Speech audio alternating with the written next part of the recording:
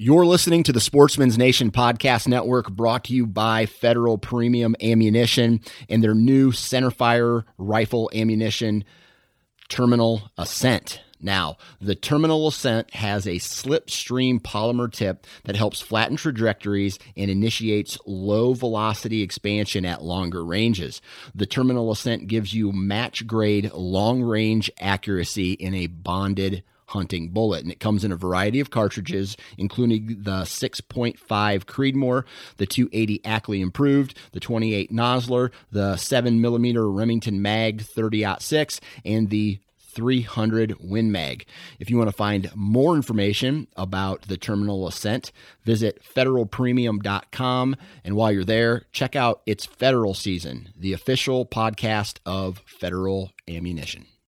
On today's episode, we're going to be going over the Iowa hunt recap. And this particular Iowa hunt wasn't your kind of standard out-of-state 3 points, 4 points to apply, get a bow tag, and hunt during the rut type of a hunt that probably a lot of non-resident Iowa hunters are more familiar with hearing stories from. This is more so the easier to draw a tag general shotgun hunt that is going to have a lot more hunting pressure, maybe not quite similar to what you might be used to in like a Michigan or Wisconsin, etc., but more hunting pressure than what you would expect during, say, the rut, during archery season, and also just a little bit different strategy-wise and a little bit different expectation-wise. So we'll get into that, as well as also some just general thoughts on some clothing system things that I tried during this particular hunt, given that it would be a large mileage, big hill type of a hunt. So I'll give my thoughts on that as well. As most of you know, I've been using onX for several years for e-scouting and waypoint management. In the field or at home, I can browse aerials and topos, map my routes, draw lines and waypoints, color code points of interest, geotag photos of rubs, or even what a specific tree I intend on hunting looks like, so that I can find it in the dark, say for example. Furthermore, I can download maps for offline use, and of course browse public and private land boundaries. Use the code DIY for a discount on an onX Hunt membership. So for starters, a good question is why? I've talked a few times on the podcast before about how I thought Iowa in general was kind of a hard value just because of how expensive the tag is. You can go on an over-the-counter elk hunt for roughly the same price as a non-resident Iowa tag, especially if you're applying for points and doing the archery thing.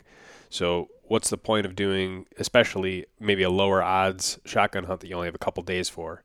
And really what it came down to for me is, for Iowa, you either are investing a lot of time into, scouting hopefully, and a large portion of your rut to just try and fill that one tag. And their shotgun season being in December, which is obviously much later than most states' firearm season, gives kind of a unique opportunity to at least hunt the state, but also leave your options open for the rest of the rut.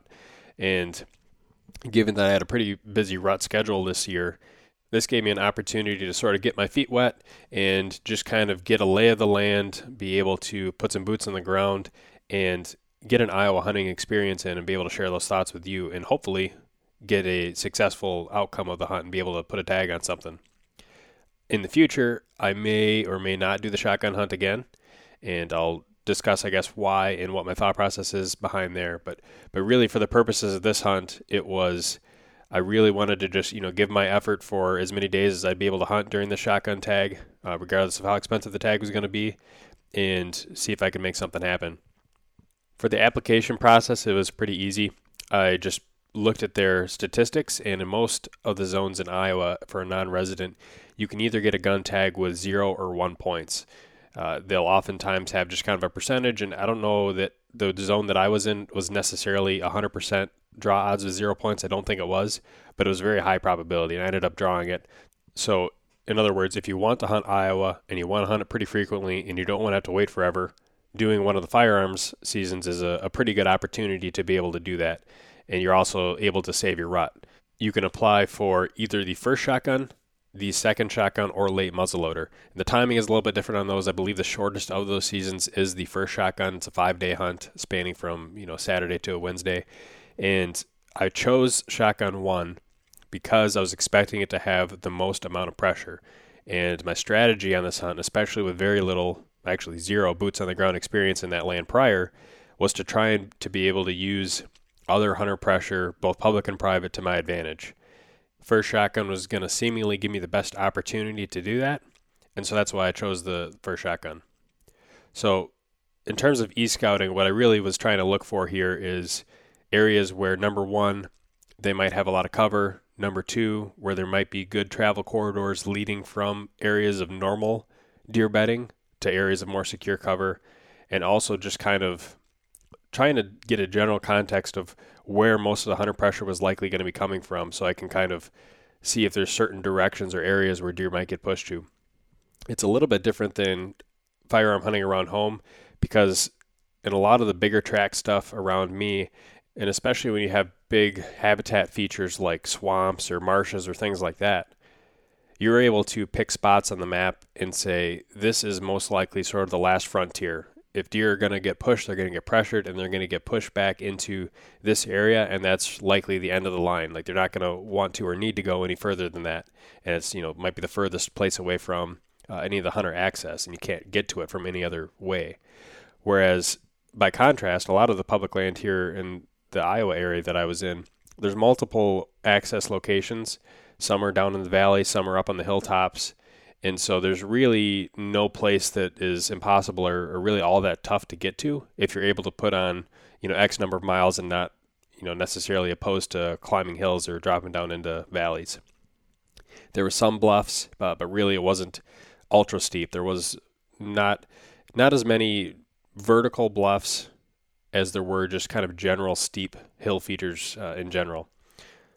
So in preparation on my e-scouting, I took any individual piece of public land and just marked where all the access points were going to be, and then tried to kind of extrapolate where that hunting pressure would stem out to. If there was, say, for instance, a visible access trail or logging road stemming from the access parking lot, then of course I would kind of use that as a general line and kind of spread out directions on either side of that, knowing that oftentimes during firearm seasons, it seems like guys will stick to those roads for the most part and then just deviate a little bit. So it's pretty easy for them to get back to that main access trail and get back to the vehicle. And it still makes them feel like they're, hunting their own little spot, so to speak. So from that perspective, I went through and just marked, okay, here's all the expected pressure from those types of locations. And then secondarily looked at any of the road systems. I don't know how common it is down in Iowa, but, certainly in the states I usually hunt for firearms, it seems like you get 90% or maybe 80% of the people that park in your parking lots, and there's still a few people every now and then that'll just park on the side of the road and access through, sort of a, I don't know if you want to call it an overlooked or just less common access trail. So I marked all of the road access locations where somebody could theoretically park, and that gave me another clue of, okay, pressure could be coming from these locations as well. And so from that, I was able to build a pretty good picture of where I expected deer to get pushed to. But there's still a huge wild card, and that is that around all of these public land boundaries, you have private land.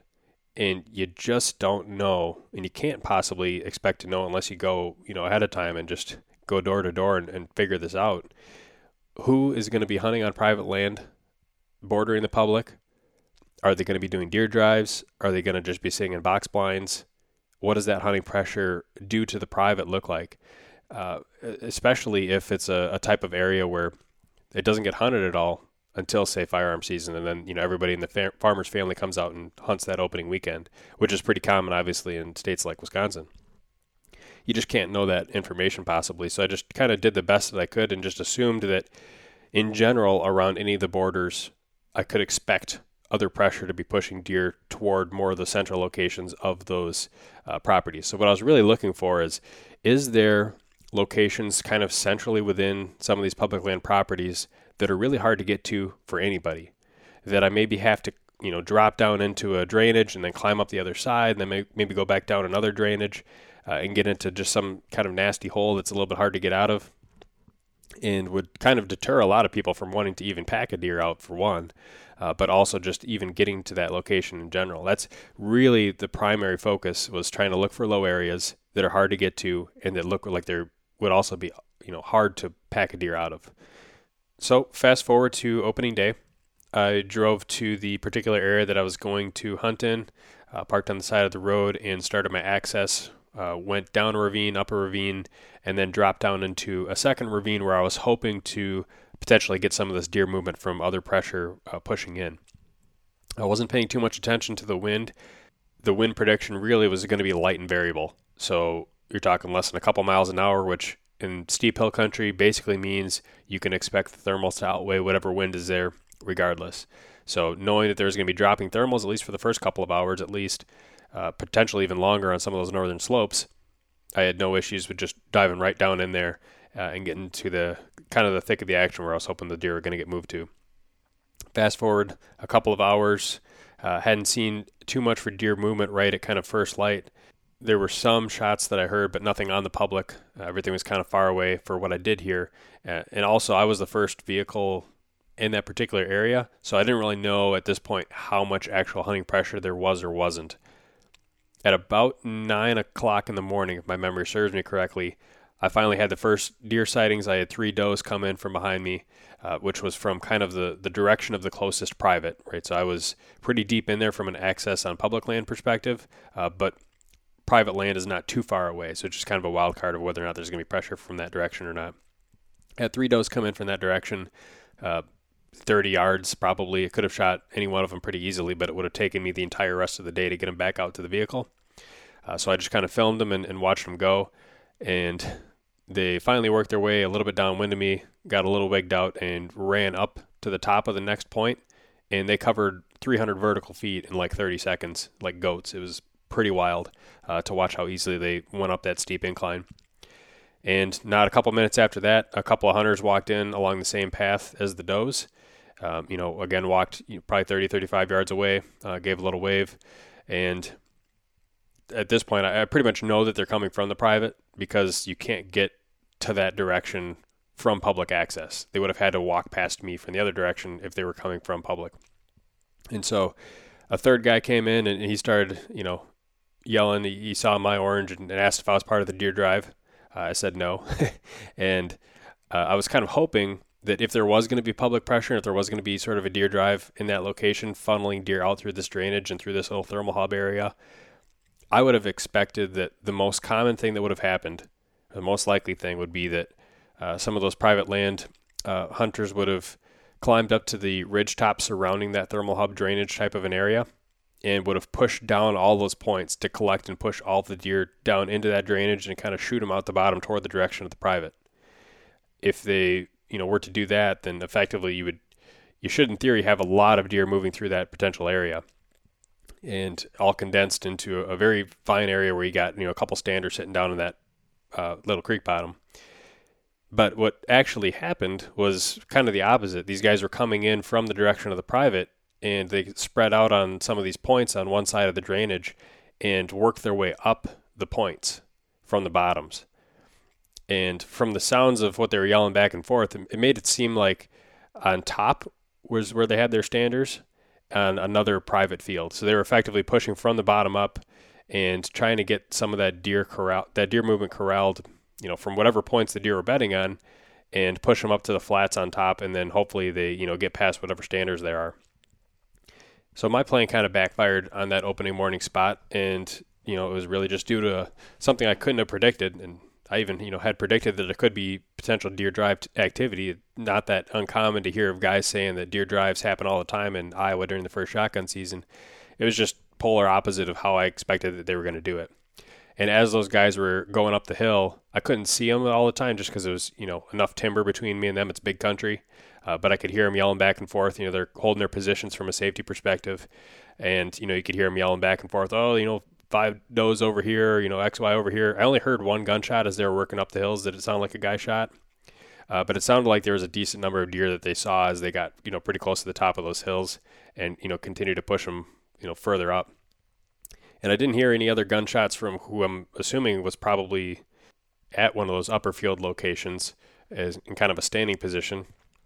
I didn't hear any gunshots. So from what I'm thinking, these guys were probably either holding out for bucks only or, that's the only thing I can really think of. I'm sure they saw several does that they could have shot, and I'm sure that whoever was waiting on top probably saw plenty of those does go by. So the one gunshot that I did hear There wasn't a lot of commotion afterwards, so I don't know if the guy missed, but it definitely didn't sound like there was guys collecting at the site of a deer. And they just kind of, it got quiet eventually. They never came back down. I sat there for another hour and a half about, in the hopes that, if there was a bigger buck that they did kick up, perhaps he slipped out between the drivers and worked his way back down into the bottom. So I was holding out for that kind of a hope, and eventually, it was just quiet and no additional deer seen. And at that point, I decided it was, time to switch up the strategy, because the likelihood, most likely, of deer coming back down that drainage at that point, unless they're coming from a different direction, was lower. What's kind of interesting and ironic is that from my access, if I would have stopped, a half a mile short of where I would have accessed from and stayed up on top of that hill instead of dropping in, I probably would have seen a significantly, higher number of deer than the 3 that I did see in that location. So with it being daylight at this point, I decided to relocate, and from all of this e-scouting that I had done prior to the trip, I had multiple other locations like this sort of marked and pre-mapped out in case, I needed a plan B, C, etc. So I walked out of the bottom of this drainage, and all the while I'm checking for sign and just seeing kind of what's around, because if I do want to, say, bow hunt a place like this in the future, it'd be good to know that type of thing, kind of treat it as, scouting for future trips. But also was just kind of looking for a big buck sign in general, just to get an idea of what the age class might be in that particular, area of public land. And so I got up to the top and started working my way over to one of these directions, jumped up a forkhorn that maybe could have shot just from how close he was, but would have been kind of a risky shot. I'm not huge on running shots at deer, even with a shotgun. I just don't practice it at all. So I just kept working this drainage over into plan B type of location. And as I got to pretty close, within like a quarter mile of where I would potentially drop down into the next drainage, I could see there was a large amount of orange and what looked like a vehicle. So I got my binos up, and what it ended up being was there was a group of guys that, the road, when you look at OnX, you can kind of see it, but it's mostly just kind of a wooded road. Running through the private that basically stops right at the edge of public. And what these guys had done is they basically driven up that little road on the private through the woods and parked right on the edge of public and basically set up a makeshift deer camp right there. And there's probably, 5-6 guys standing there in their orange at 10 in the morning. So that basically told me, if these guys aren't out in the woods actively right now, they probably were first thing in the morning. And so whatever deer movement was going to happen in that area probably has already happened. I've already missed out on it. Best I can do is drop down into some of those, local bedding areas around there, those thick areas, and try and still hunt and see if I could potentially get a shot at a deer that's already been, pushed around and harassed at that point in the day. And that was kind of the last particular spot in that chunk of public. So I decided then to back out again, looking for sign on the way back, and hit up a different area of public. And I was also curious to see, just kind of in general hunting pressure terms, how much pressure these things were getting, these areas. So I made it back to the truck, and to my surprise, all of the public parking lots at that point in the day, again, it's around midday at this point, had either 0 or 1 vehicles in the parking lots respectively, which is odd, right? In Minnesota, you might have 8, 10 at that time of the day during opening of firearms, similar thing, if not more, in Wisconsin. And so I started to be able to piece this picture that at least on these areas of public land, the public land pressure is very low. And most of the pressure in terms of what that land is seeing is likely coming from the private land surrounding, not necessarily from those main access trails. Also, in some of the instances, you could see from where the vehicle was parked orange from just me driving on the road, knowing that the guys in those particular spots weren't going very far in. I drove to area 2. Again, this one only had 1 vehicle in the parking lot. So I got out and worked my way into this, real thick kind of creek bottom area toward the edge of the property that I was hoping might be a place where deer could be congregated at that time during the day, that, maybe they've already been pushed and harassed that morning and they would have worked their way into this type of an area to seek cover. So that was where I was moving my way into, and on the way, this place it's just really good looking habitat, lots of hills, oak trees. There's even some agriculture on the public itself, some standing corn and stuff like that. There is definitely some hunter sign from what looked like bow hunting, scent wicks and things like that he could see in certain areas. But it didn't seem like the hunting pressure, at least at that specific, time of the day, was very high. And this place is quite large. Walked my way into that area, again, saw a good amount of deer sign, but the ground is frozen, so it's tough to tell exactly how fresh a lot of this deer sign is. It's kind of locked in time from whenever that mud was, soft enough to be able to leave a track, and then it just kind of gets locked there. Did see some tree stands back there as well, which I had thought that it was not legal to leave tree stands in Iowa, but I could be wrong on that, on some of those wildlife management areas. Got set up in a place that had a lot of good low-lying, grasses and brush and just kind of thicker cover in general, not just your sort of mature hardwood forest in this creek bottom type of an area. Deer tracks all over the place, lots of droppings in that particular area as well, scrapes. And of course, I'm not expecting the scrapes to be, hit this time of the year. Of course, it is getting pretty close to the peak of the second rut during that time too. So that was in the back of my mind also, that in probably, 3 days from that time was kind of your peak secondary breeding bell curve. And despite being in what seemed like a pretty good spot for that second time of the day and getting in there what I thought was pretty quietly, I didn't jump any deer, nor did I see any deer for the rest of the night. However, I did hear one particular gunshot, and it was close to what sounded like close to where I had, accessed from, and on the way back to the truck at night, did see one gut pile about 200 yards from the parking lot. Would appear to be most likely a fawn just based on the size of the gut pile. Fast forward to the second day. By this time, I'm starting to piece together that the public land pressure is probably not as extreme as what I was hoping for or expecting. And so that probably meant that in some of these areas that looked good, but I just totally marked off because I assumed that there was going to be, too much hunter pressure for them to be good, or that, other people would be in there. I started to relook at some of those spots again and say, well, maybe these would still be potentially good spots to collect some of this deer movement. It's pretty clear just based on the amount of sign in these woods that the deer population is fairly strong. So for day 2, I decided to get again into one of these, thermal hub drainage type of an areas. Again, very little wind, so you got dropping thermals as kind of the primary air movement during that morning.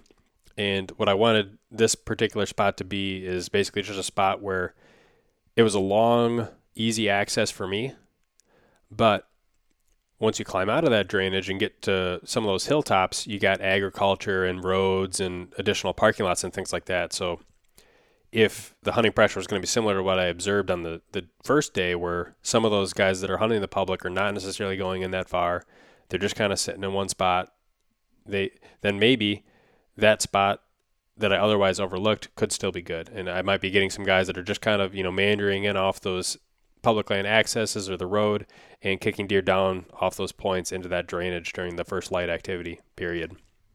So I got in there, made that nice long access, got what seemed like a pretty good setup, had lots of points dropping in that could all, potentially funnel deer movement down.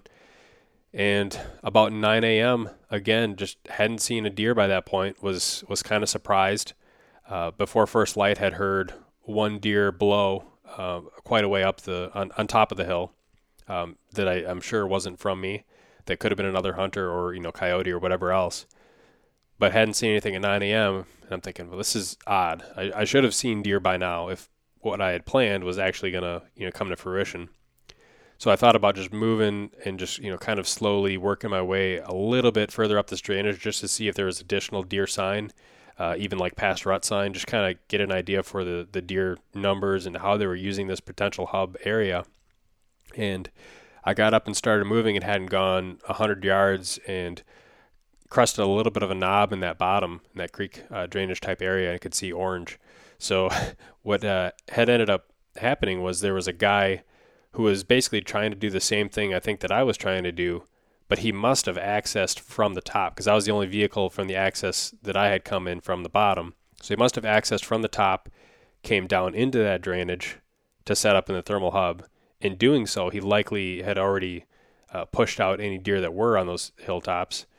So at least on that particular point that he came down on. So from my perspective, it was a bit backwards. Not what I would have expected, not what I would have, I guess, done personally from an access, but it definitely appeared to have somewhat of an influence on the deer movement or lack of deer movement that I saw that morning. So at that point, knowing that he was right in that same drainage as well, I decided to pick a different spot because he had a little bit, any deer that would have additionally gotten pushed down into that area would have came past him before they came past me. So back out to, spot C type of a thing. I started walking back out that way I came in, ended up seeing an additional deer that was running through the woods that 2 more guys had kicked out on sort of the main hunter access trail. And then as I was working my way back to the vehicle on that main access trail, I did see 2 additional guys. One of them it looked like he was just kind of standing at the corner of a grass field, and then the other one was in a ladder stand literally right on top of the main hunter access trail. So I just walked past him, waved. He waved back at me, 15 yards away, and I continued to work back to figure out what I was going to do for the rest of the day.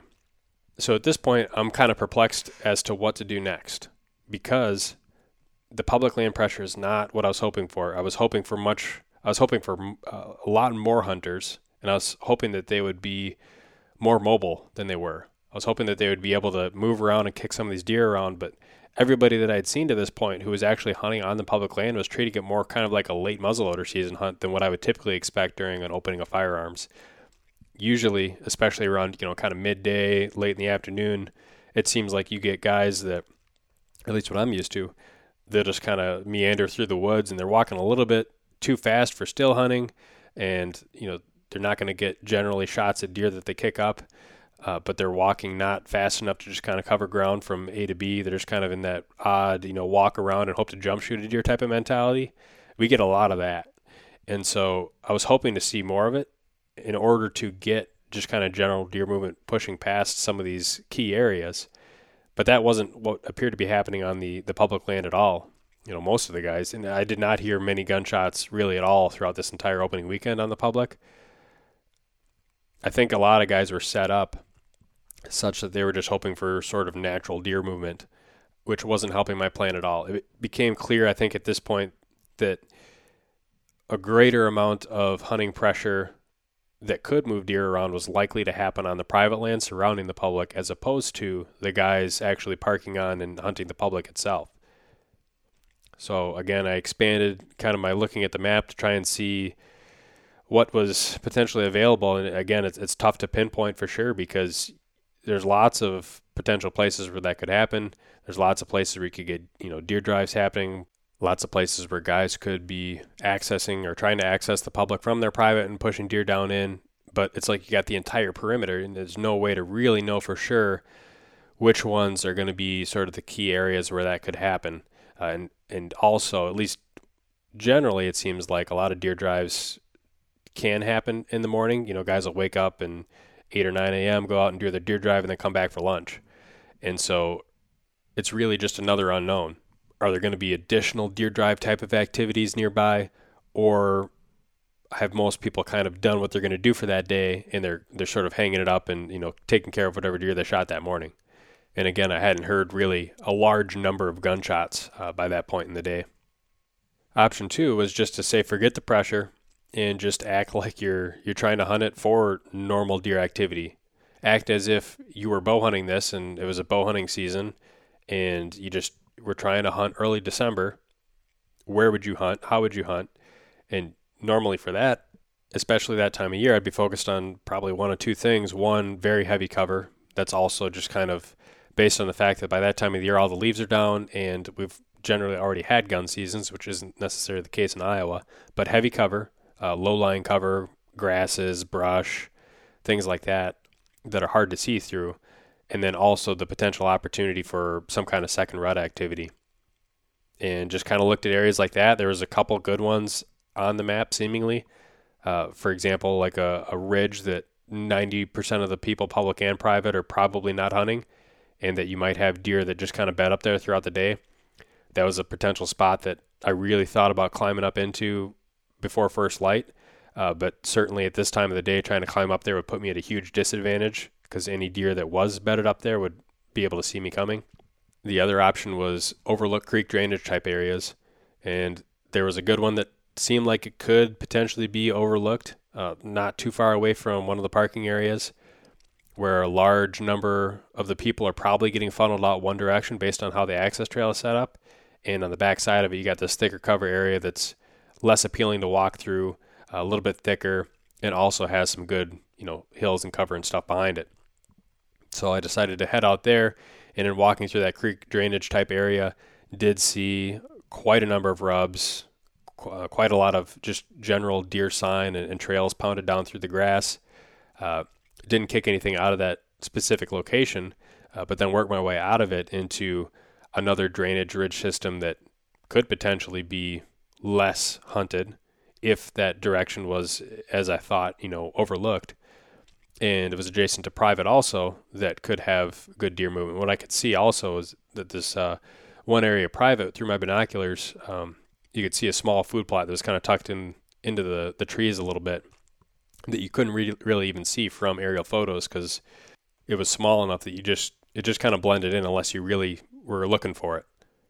And in this little area, we had a low bench, and that low bench on the hillside had several scrapes on it. It also had trails that were beaten down into the dirt, tracks that were frozen into the mud. And so this low bench is basically right in between some of that low, thick cover in the creek drainage type area, and of course, some of the cover a little bit higher up on the hill where deer could also be bedding. There's potential access from the top of the hill, so guys up there could be pushing deer down the point and into that thick cover from the bottom.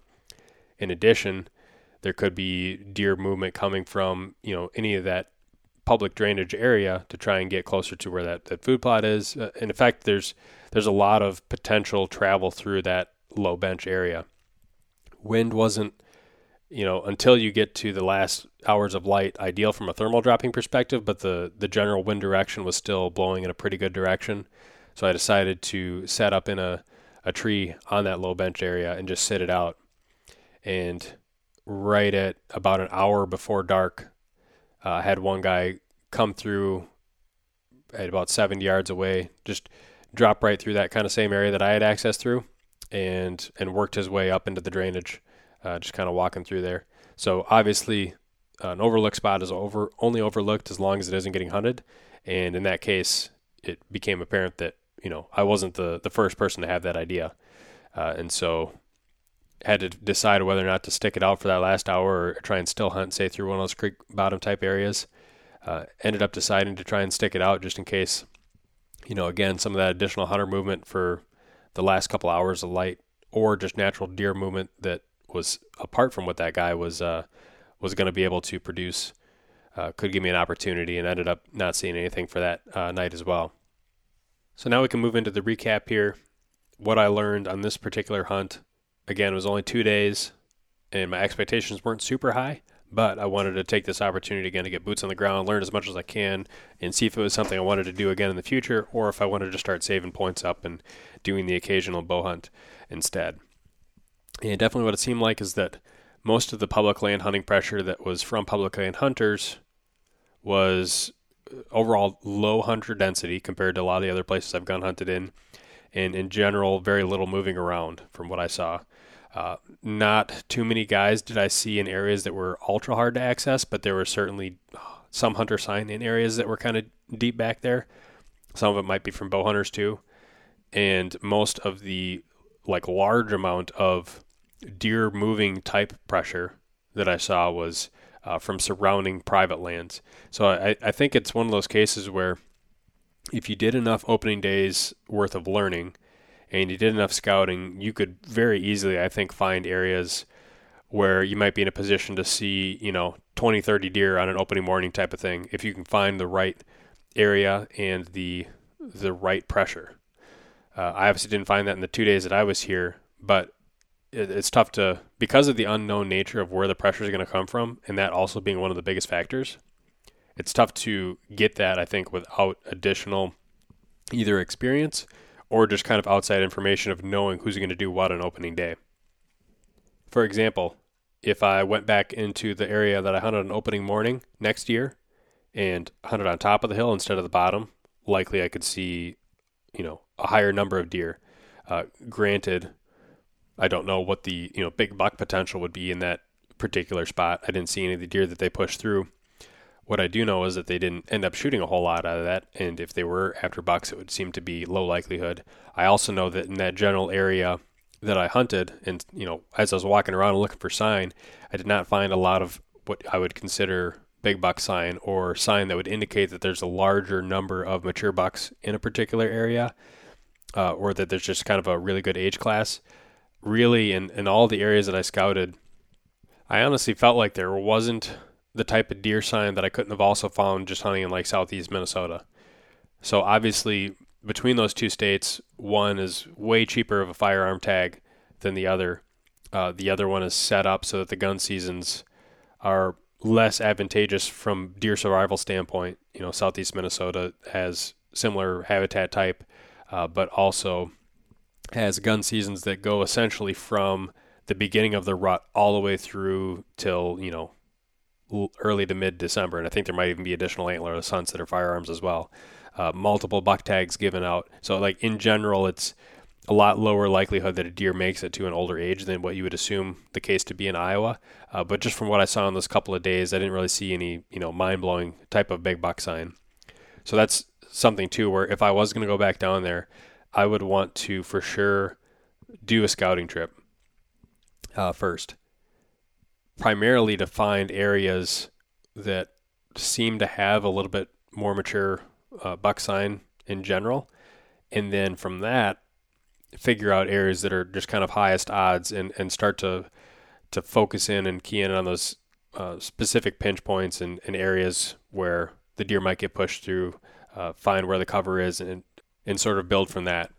If you're hunting a particular area, I feel like where it's pretty average, even like from Iowa standard kind of average, then the chances of seeing, a big buck down there, which of course is every non-resident hunter's, primary objective for going to Iowa, other than just, having lower hunter densities. I feel like your odds are still probably not that great in just kind of that general area. But if you find an area that seems to have good sign, seems to have a high number of, a little bit older age class animals, then obviously you're just increasing your odds. So likely what I will do regardless is I will, do as much boots on the ground scouting as I can, year in and year out, both in the states that I continue to hunt as well as Iowa, and then continue to apply for points and things like that, and then determine based on what I find, does it make more sense to start doing, a shotgun hunt once a year that doesn't interfere with any of my other hunts, kind of like what I did this year, or does it make more sense to start to just, bow hunt every X number of years that I can draw a tag? So that's a TBD. I'm not necessarily opposed to doing a shotgun hunt again. I think it's just going to take time, like anything, to try and figure out what really is the best pattern, best area, and figure out exactly how the hunting pressure is exactly working in all those particular scenarios, which is just something you can't get only from looking at e-scouting and aerial maps.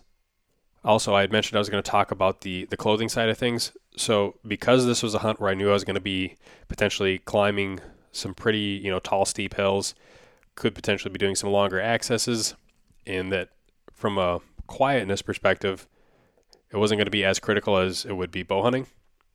What I chose to do is, for all of my insulation on this hunt, I just took in puffy layers, whether it was, puffy pants, puffy jacket, down jacket, instead of using things like the Fanatic jacket or layers like that where they're a little bit quieter, a little bit more, say, bow hunting friendly, a little bit more protective, but also, 2 to 3 times the weight and bulk. And in certain aspects, it worked fine, right? I was able to pack all of my layers within my pack. I didn't have to have anything externally, kind of strapped to it or attached to it or sitting in the load shelf. So that was nice from that aspect. What I wasn't a huge fan of from the noise perspective was that with some of the puffy jackets, in particular the down puffy, the Chamberlain, it would probably work really well for what it's intended for, being, kind of Western glassing in colder, late October, November type of hunts. But what I found was that in that real cold, quiet, calm air, just the act of me kind of swiveling my head around to look one direction or the other, there'd be just enough movement of the fabric itself and, beard whiskers rubbing against the fabric that it became really hard to hear. And I would have to like turn my head one direction and just pause and just listen, turn my head a little bit more, pause and listen to try and really, pick up as much hearing wise as I could. I felt like if I was just kind of generally moving my head around, my hearing was impaired a lot more than it would be on just kind of a normal jacket. Having some sort of a quieter shell, like a soft shell or like a fleece jacket over the top, certainly would help. And that's what I would, typically do if I was going to try and use that garment for a bow hunt. But I chose not to do that for this hunt just because it was, extra layers I would have had to pack in when I wouldn't have necessarily needed it because the winds weren't going to be high. So I wouldn't have had to worry about, say, blocking the wind on those type of a garment. Also, for the down puffy in particular, what makes it so good about packability is the fact that down is really high loft and extremely compressible.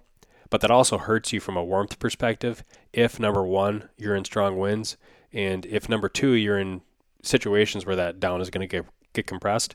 So let's say, for example, you're hunting in a tree stand and you put a down jacket on and you lean back against the tree.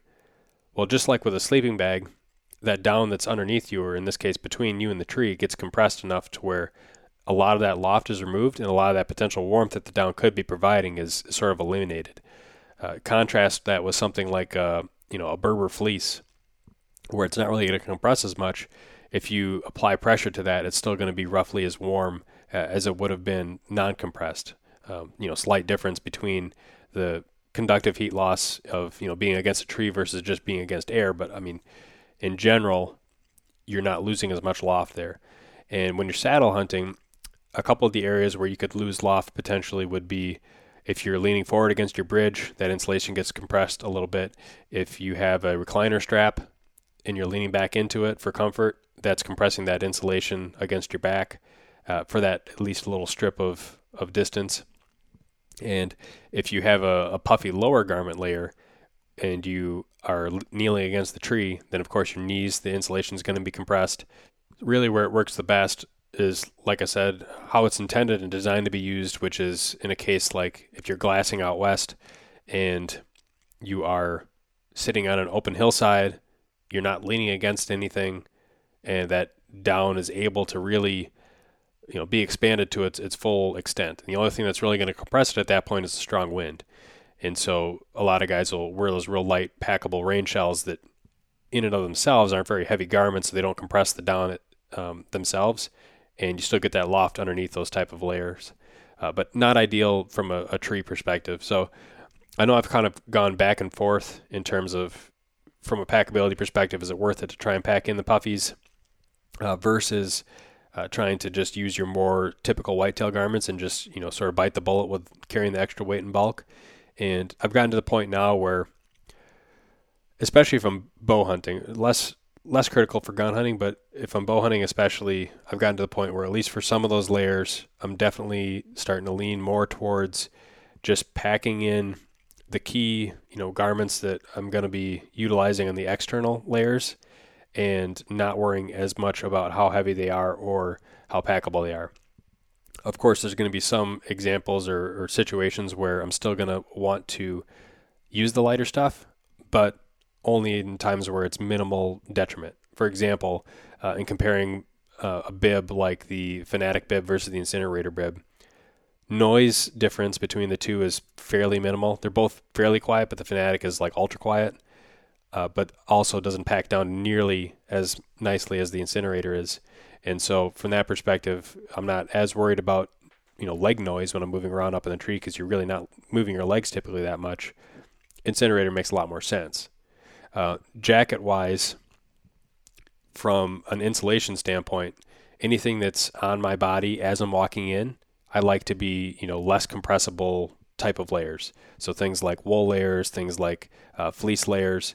But then as you start to transition into layers that are going to be packed in, that's where the trade-offs start to, really come into play. And so I could still see myself for sure using puffier garments as kind of the mid layer, but actually more leaning towards now just those synthetic active type puffy layers as opposed to just kind of a high loft down layer. What seems to happen if I have an external layer that's something like a big heavy parka, like a Fanatic jacket or like a Sanctuary jacket or something along those lines, if I have a really high quality down, nice puffy packable insulation, it's really nice to pack in, and I can scrunch that thing down into the size of a softball. But when you put that big heavy jacket over the top, a lot of that loft just gets compressed and it's not giving you the amount of warmth that you otherwise could be getting.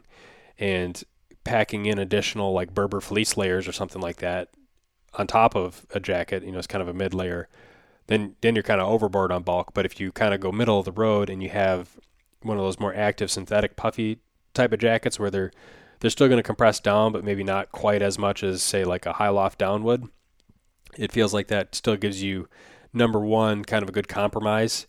Number two, not as many issues with worrying about it, getting wet or soaked or anything like that.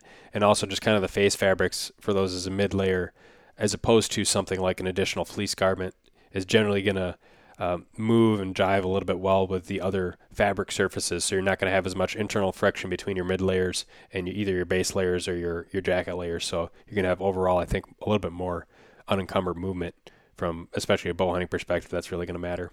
So that's kind of where I'm sitting right now on the packable garments. Would rather just work out a little bit more and carry the extra 2 or 3 pounds and just live with the extra bulk on that pack in to have a little bit better sitting experience once I'm in the woods, especially if it's an all-day type of a hunt. So hope that was helpful, informative, especially if you had been yourself considering if a first shotgun hunt or any other type of a gun hunt as a non-resident in Iowa makes sense. If you guys live in Iowa or have done that type of a hunt, in the past, then I would definitely be open to, hearing some input, sharing notes, things like that, in case it's, something that I do want to end up doing in the future. Again, would love to, pick anybody else's brain and learn as much as I can. That'll do it for this episode. As always, make sure to follow the Sportsman's Nation on Facebook, Instagram, and YouTube. Leave us a review on iTunes. And if you're looking for additional content, subscribe to DIY Sportsman. And with that, thanks for listening.